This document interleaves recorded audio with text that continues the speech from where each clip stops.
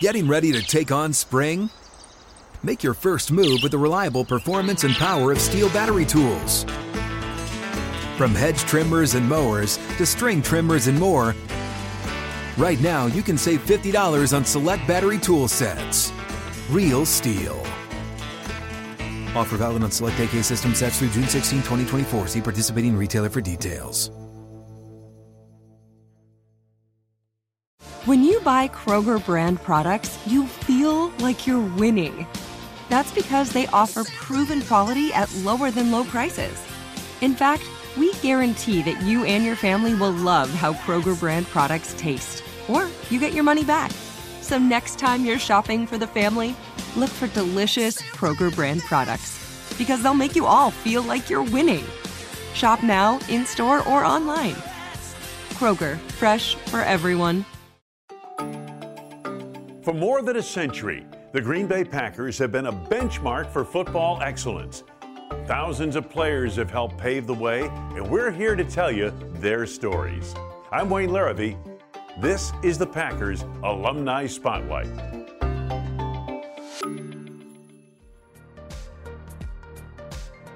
Here's a trivia question for you.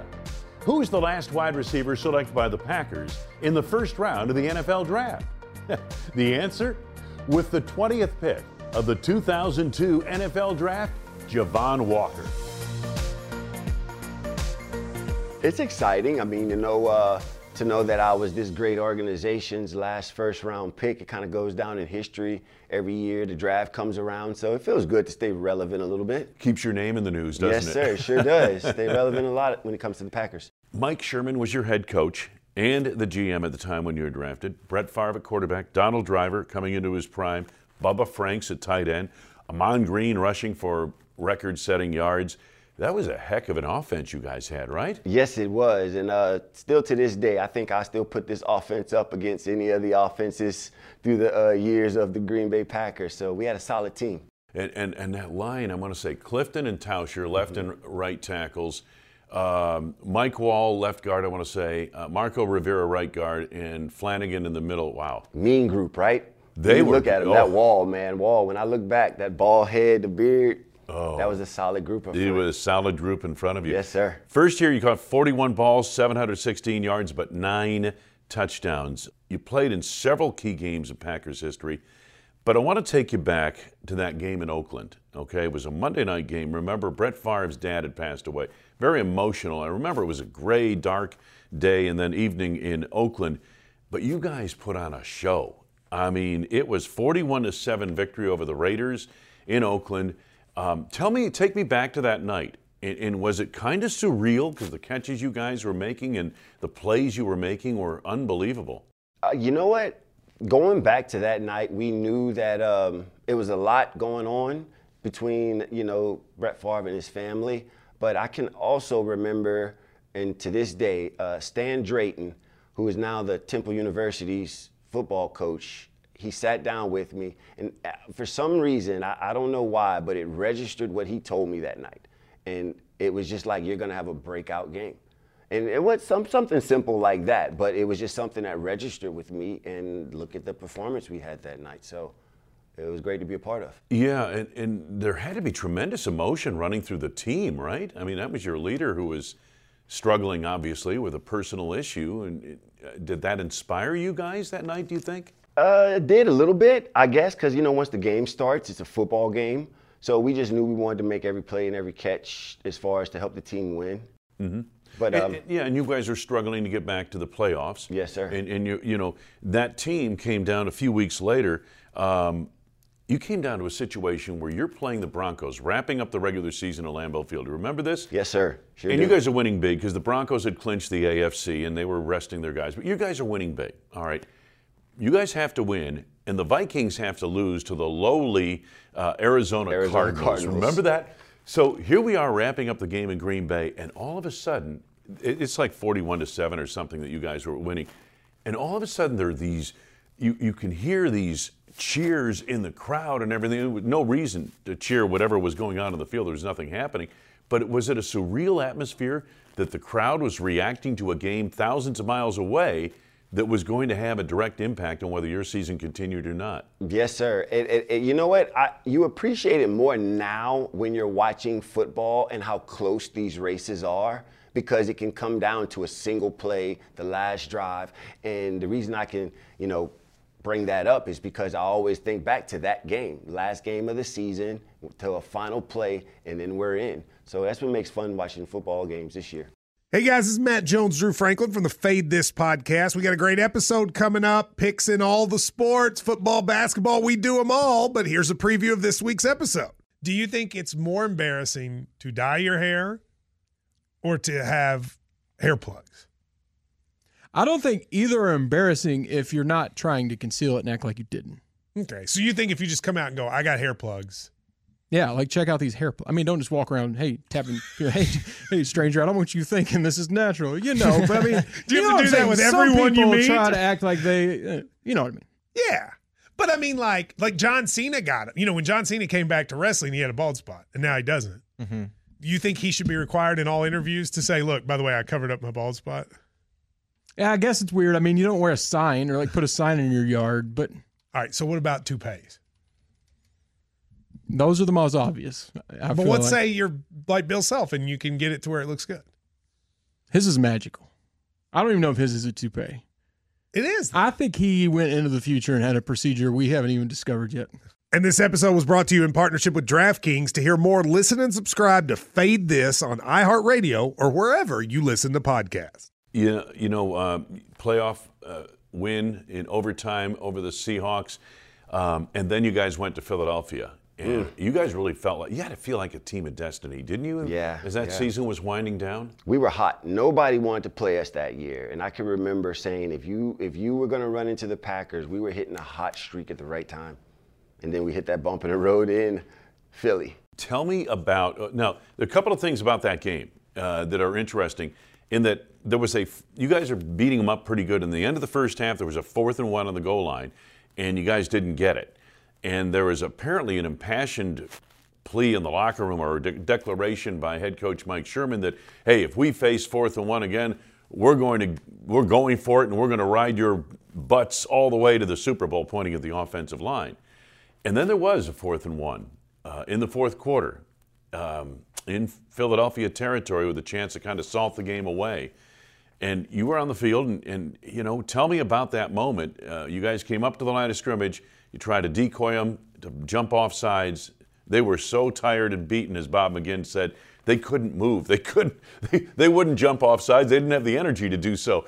And yet Amon Green has 1,800 rushing yards, and Sherman decides we're going to decoy them, and if they don't jump, we're going to call a timeout and punt. What were your thoughts at that time? Doing what Coach says at the time.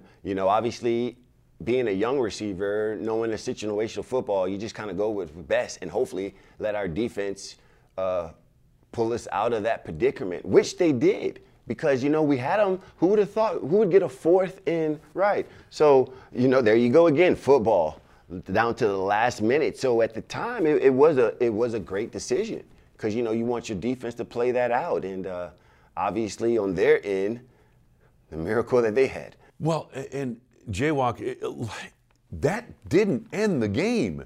And by the way, that only sustained that drive that got him a field goal to tie the game. Yep. Now we're in overtime. And the Packers, I believe, won the toss, and Brett is out there, and he threw a pass downfield that Dawkins intercepted. And I don't know about you, but I flashed back to the Monday night game in Oakland almost a month earlier. It was one of those balls, except that in Oakland in that Monday night game, somebody from the Packers, you or Driver or Ferguson or somebody, came down with that pass. That ball he threw up there, a moon ball, and instead of Driver or one of you guys coming down with it, it was Dawkins, the safety for Philadelphia, and that was the turning point of the game. Yeah, that pass was to me actually, and I didn't even. It was a miscommunication with routes. So obviously with the Philadelphia Eagles, if you go back to that play, they were running an all-out blitz. So that's why he just went back and threw it up. Well, when they were running an all-out blitz, I was running a slant. So if you really look at the film, when they blitzed, everybody came, safeties and all. So when I run the slant, if he throws the slant, I go all the way up the sideline. But it was such a fast, just miscommunication, and it was just a rare back and throw it up. He threw the out, and you were slanting. He threw the go, The and go. I was slanting. Yeah. And that's Okay. why Brian Dawkins was just back there, because he was the only safety rolling over the top of me. Wow. That's why it was back there. Oh, man. So just the miscommunication on the sight adjustment. Did the team ever recover from that game? Man, I can't say, I still look back at that game because we were just so close, and that would have been the team that if we would have went through Philly, tell them what could have happened that year. In 2004, the Packers and their vaunted rivals, the Vikings, played in a de facto NFC North Division championship game on Christmas Eve in Minneapolis.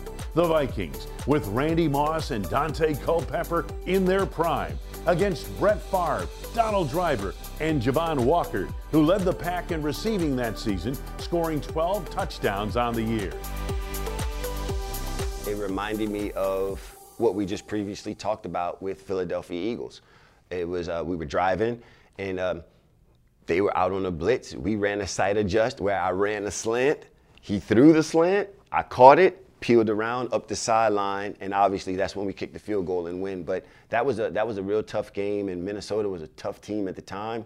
So we knew we were built for something that year moving forward.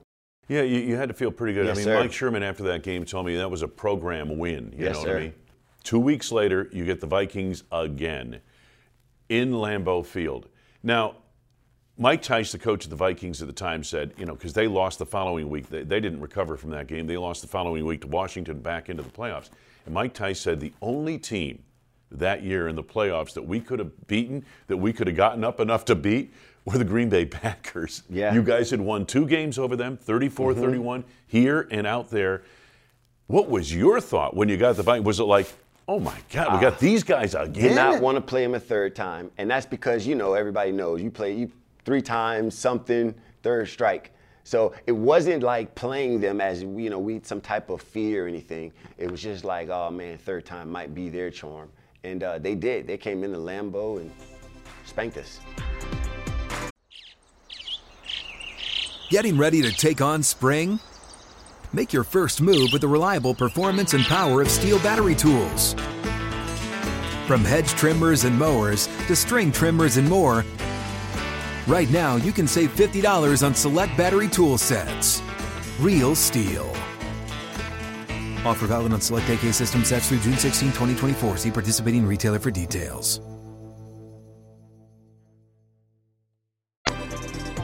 In some ways, Walker felt like a fish out of water in Green Bay and tried to force his way out of town. In 2005, he blew out his ACL in the first game of the season and was placed on IR. The Packers traded him to Denver, granting his wish in 2006. Talk a little bit about leaving here. What was your feeling? Because you were a star. Yes, sir. It was just kind of like, I think it was at a time where it really wasn't done as much as it is now. So when it does happen and I'm running into friends and other players from teams, it was like, man, Jay Walk, what you did then. Now it's like everybody's doing it now, meaning just wanting a new scenery and new look. And obviously, it happened to a lot of the greats here. You wanted to leave. It was your intention after the 2004 season to move on. Was that your feeling, or was it just a contract? What was it? Take us back to that. It was more so me wanting to move on and with contract. So a lot of pieces. And then, at the time, sometimes it's kind of hard to rebuild again with the same people maybe after they already know what you want to do, So it'd be hard for me to come back and play if everybody knows that I want to leave from the beginning. Javon had one big year in Denver in 2006, but injuries took their toll. He finished up in Oakland with the Raiders, and by 2009, he was out of the league. His tenure in Green Bay was a mere blink of an eye. That's what it is. It's life. It's giving me the ability to do what I do now as a leader with my other businesses. You learn all these traits from the people you're around. You learn all this from the coaches who teach you. So, if I was a young kid and I could put him in a sport in football, I would do it right away because they learn values that'll take with them forever, instead of learning it just trying to do anything.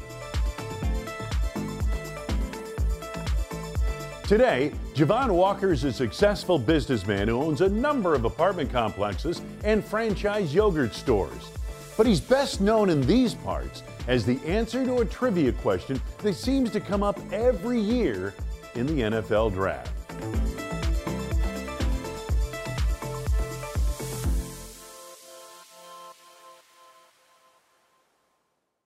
Open a limited-time 11-month certificate at Kemba Financial Credit Union. At 5.25% APY, it's more than triple the national average, plus it's a safe and secure way to grow your money. Visit your local branch or kemba.org/cd for details. Offer expires May 31st, 2024. APY equals annual percentage yield. Restrictions apply. $500 minimum and $250,000 maximum deposit. Advantage status required. Comparison based on bank rate average. Federally insured by NCUA. Live Nation presents Concert Week. Now through May 14th, get $25 tickets to over 5,000 shows. That's up to 75% off a summer full of your favorite artists like 21 Savage, Alanis Morissette, Cage the Elephant, Celeste Barber, Dierks Bentley, Fade, Hootie and the Blowfish, Janet Jackson, Kidz Bop Kids, Meghan Trainor, Peso Pluma, Sarah McLachlan. Get tickets to more than 5,000 summer shows for just $25. Until now through May 14th. Visit livenation.com/concertweek to learn more and plan your summer with Sean Paul, Sum 41, 30 Seconds to Mars, and Two Door Cinema Club.